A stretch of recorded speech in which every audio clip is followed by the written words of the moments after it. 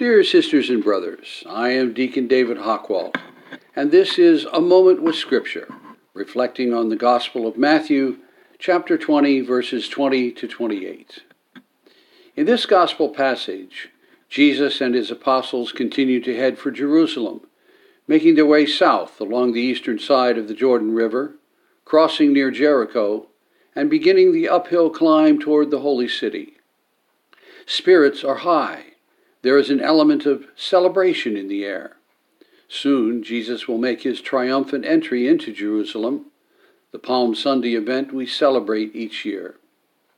Along the way, Jesus is approached by the mother of James and John. She comes with a request. Command that these two sons of mine sit, one at your right and the other at your left, in your kingdom. Now, what mother wouldn't want the best for her children? She has come to believe that Jesus is destined to be a king. She seems to share the apostles' expectation that the kingdom of God, of which Jesus has spoken often, will appear in full splendor when the group reaches Jerusalem. Her sons, James and John, have set their sights on the highest seats of honor in the Messianic kingdom. This is a bold request. No wonder they sent Mom to make it for them. Can you drink the cup that I'm going to drink? Jesus asks the sons.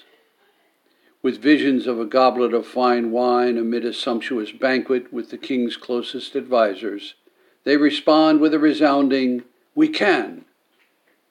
How often, brothers and sisters, do we get caught up in the trappings of religiosity, expecting life to be hunky-dory because we have chosen to follow Jesus? You do not know what you are asking, Jesus responds. The cup is not a goblet of fine wine.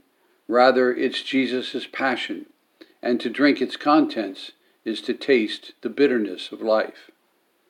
To sit on his right and on his left, those are not plush seats of honor.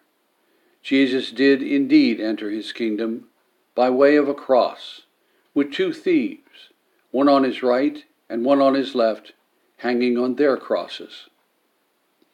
To participate in the Messiah's rule means dying to worldly ambition, like the ambition expressed in the brother's request. If we wish to be great in the kingdom, and who wouldn't, we must exchange our pride for humility and become the servant to others. Jesus' entire mission was to serve rather than be served. Finally, Jesus explains why he can't grant the brother's request in the first place.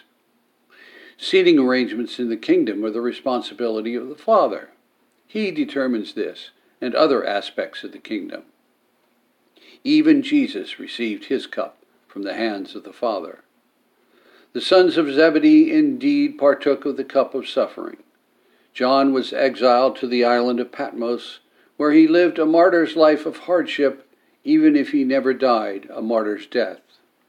And James was beheaded in Jerusalem around 44 AD by Herod Agrippa. He was the first of the 12 apostles to be martyred. So how about us?